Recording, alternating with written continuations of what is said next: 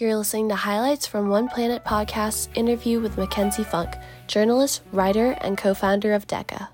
Mackenzie Funk, welcome to One Planet Podcast. Thank you for having me. This was a few years ago, 2019 or so. The London Review of Books published this. And it goes, last spring, my wife, wanting to change career, was accepted by nursing school. And our family, the two of us, two young boys, a middle-aged dog, suddenly had to move house. We were leaving Seattle, where we had lived for a decade, a city with ample rain, though one within range of volcanoes and earthquakes, for a small town in the mountains of southern Oregon. I put the climate change books I had agreed to write about for this paper in a cardboard box and put the box on top of the other, starting to fill our garage, and soon spring turned to endless, destructive summer. The town we were moving to is called Ashland. It's beautiful, a surprise cluster of civilization just north of Oregon's border with California, where restaurants and shops and stately wooden houses sit at the foot of a forested mountain range called the Siskiyous. I first heard about the smoke problem from a publisher of religious and philosophical books who'd lived in Ashland for 24 years, raising his 3 children in a blue 3-bedroom house near the business district. Now they were grown up and publishing was dying, and he had found he had trouble breathing in the summer months because there were an increasing number of fires in the surrounding hills. The forests here are dense and dry. The valley is shaped like a trough. When wildfires burned, the smoke lingered in the valley for weeks, and he had to stay indoors.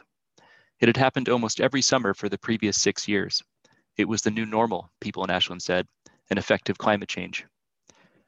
The publisher was moving to Los Angeles, a metropolis once famed for its smog, partly because the air there was sure to be better.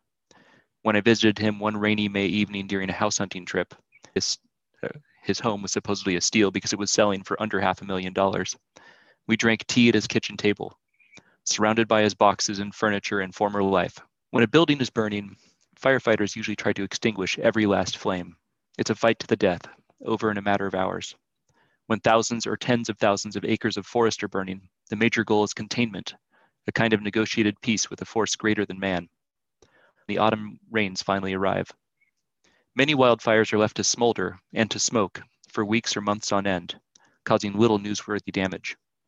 Disasters like the conflagration that consumed Paradise, California in November, killing 81 people, the deadliest and most destructive wildfire in the state's history, do happen. But the climate disasters facing millions of other residents of the American West is more insidious. In a town like Ashland, the smoke blots out the color of the houses and hills, rendering everything in grayscale, a slow burn diminution of the way life here used to be. I think people are beginning to make sort of either rational or rash decisions about the wildfire smoke after the summer. So you're a climate migrant. I guess so. And we hear stories. I mean, projections. That New Orleans will be an island. So many the places that we love that we'll have to leave behind. I like to talk about the positive things that we can do. I like not to focus on the negative and the positive. But at the same time, in your book Windfall, you've really traveled around the world and you've examined what has been sold, what has been greenwashed. That's how we're getting people to buy into the systemic change. And so it's interesting because I imagine we do want these changes, but we have to be critical of how we're doing it and to make sure it's really benefiting everyone. Yeah. Well, I think the honest truth is it'll be people like me feeling a little bit guilty about having the means to see what's coming. And I've got the background to know what's coming and to take steps to protect my family. That's absolutely what this is.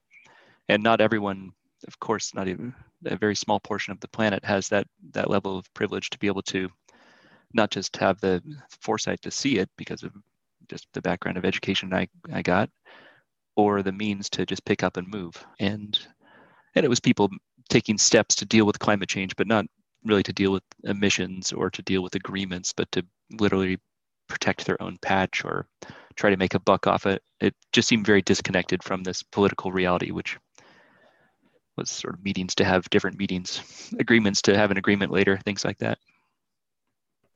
And so it's interesting because although I'm in favor of anything that gets the whole world to have these I don't even want it just to be conversations, because as much as I believe in conversation information, I want it to be the action. So, but anything that might incentivize the difficult decisions as we face these challenges. And so they do that by selling it as this capitalist opportunity, but it just feels like in the end it is a zero-sum game, and they're offering stocks in this kind of opportunity, and who's losing out in that. And I feel sometimes we have to think along like socialist lines. Sometimes we have to think about not making a profit and not having infinite growth. Yeah, and that was something I came away with absolutely. And if not, and even if you believe that capitalism works in certain ways, the idea of unfettered capitalism, this sort of libertarian dream of the market will solve it, that's actually never been true. And so whether you have socialism or just some guardrails on capitalism, you need to set up a marketplace that works for everyone, and then let capitalism work within that box was one thought I had. But it was laughable looking at the schemes I looked at in Windfall. Everything from, like I mentioned, desalination, seawalls, these allegedly climate-proof crops, or oil companies going for the melting Arctic to try to extract the oil. If you just let capitalism run, or hedge funds buying up farmland in places that are thought to be fertile in 20, 30 years, so they can sell the food to desperate people, just let capitalism run, it's going to just do what it does and try to make money. And so minimally, you need a lot of guardrails. And if we're trying to, we're talking about two different things. We're talking about adaptation on one side, which is living in the world that we've ended up creating here, and we keep on creating. And then there's what's known as mitigation, of course, which is cutting emissions and trying to make it not as bad as it's already going to be. And it's not either or. And mitigation is generally more democratic, more socialist. It's generally, you cut emissions, you cut them for everybody. And of course, how you cut them brings in some equity questions. But adaptation is where there's a real danger of imbalance, of the rich protecting their own patches, or even trying to make money off the changes, off the physical impacts. The people rushing for farmland in Canada and Russia, or Greenland, rushing for oil in the Arctic. And that is a form of adaptation. That's a form of living in this new world we've made. And I worry most of all about the rich countries aren't going to put money into adaptation for the poorer countries unless they think it's in their interest. And to some degree it is. I think a lot of we've seen the migration crises in Europe. Yeah, basically anywhere there's a rich country, it's a magnet already for many reasons, and climate is increasingly one of those reasons. So in a cynical way, you can justify it. Exactly. And the climate changes and the hardships experienced by other countries, the whole planet, it affects the climate change for us. Yeah, I think it's important not to be too cynical about what was happening, and it's important to be clear that the book was reported between 2006 and 2007 is when I really started getting interested in climate change. And then it was published in 2014. So it's a snapshot of a certain time, and when they aren't kind to other people and thinking and trying to put themselves in other people's shoes. And that's, as parents and especially through all this reporting, what I've tried to do is think through these solutions and these fixes we have for everything, and make sure that we're not forgetting those that we're thinking about other people. I had the conversation that almost you and I had with myself, thinking that capitalism won't do it. Self-interest isn't going to do this for us. And as silly as it is to think that empathy will do it, or caring about your fellow humans will do it, I don't know what else there is to hope for. I would have done something a little different than journalism, as I was just explaining to you, than if it were just pure rational self-interest.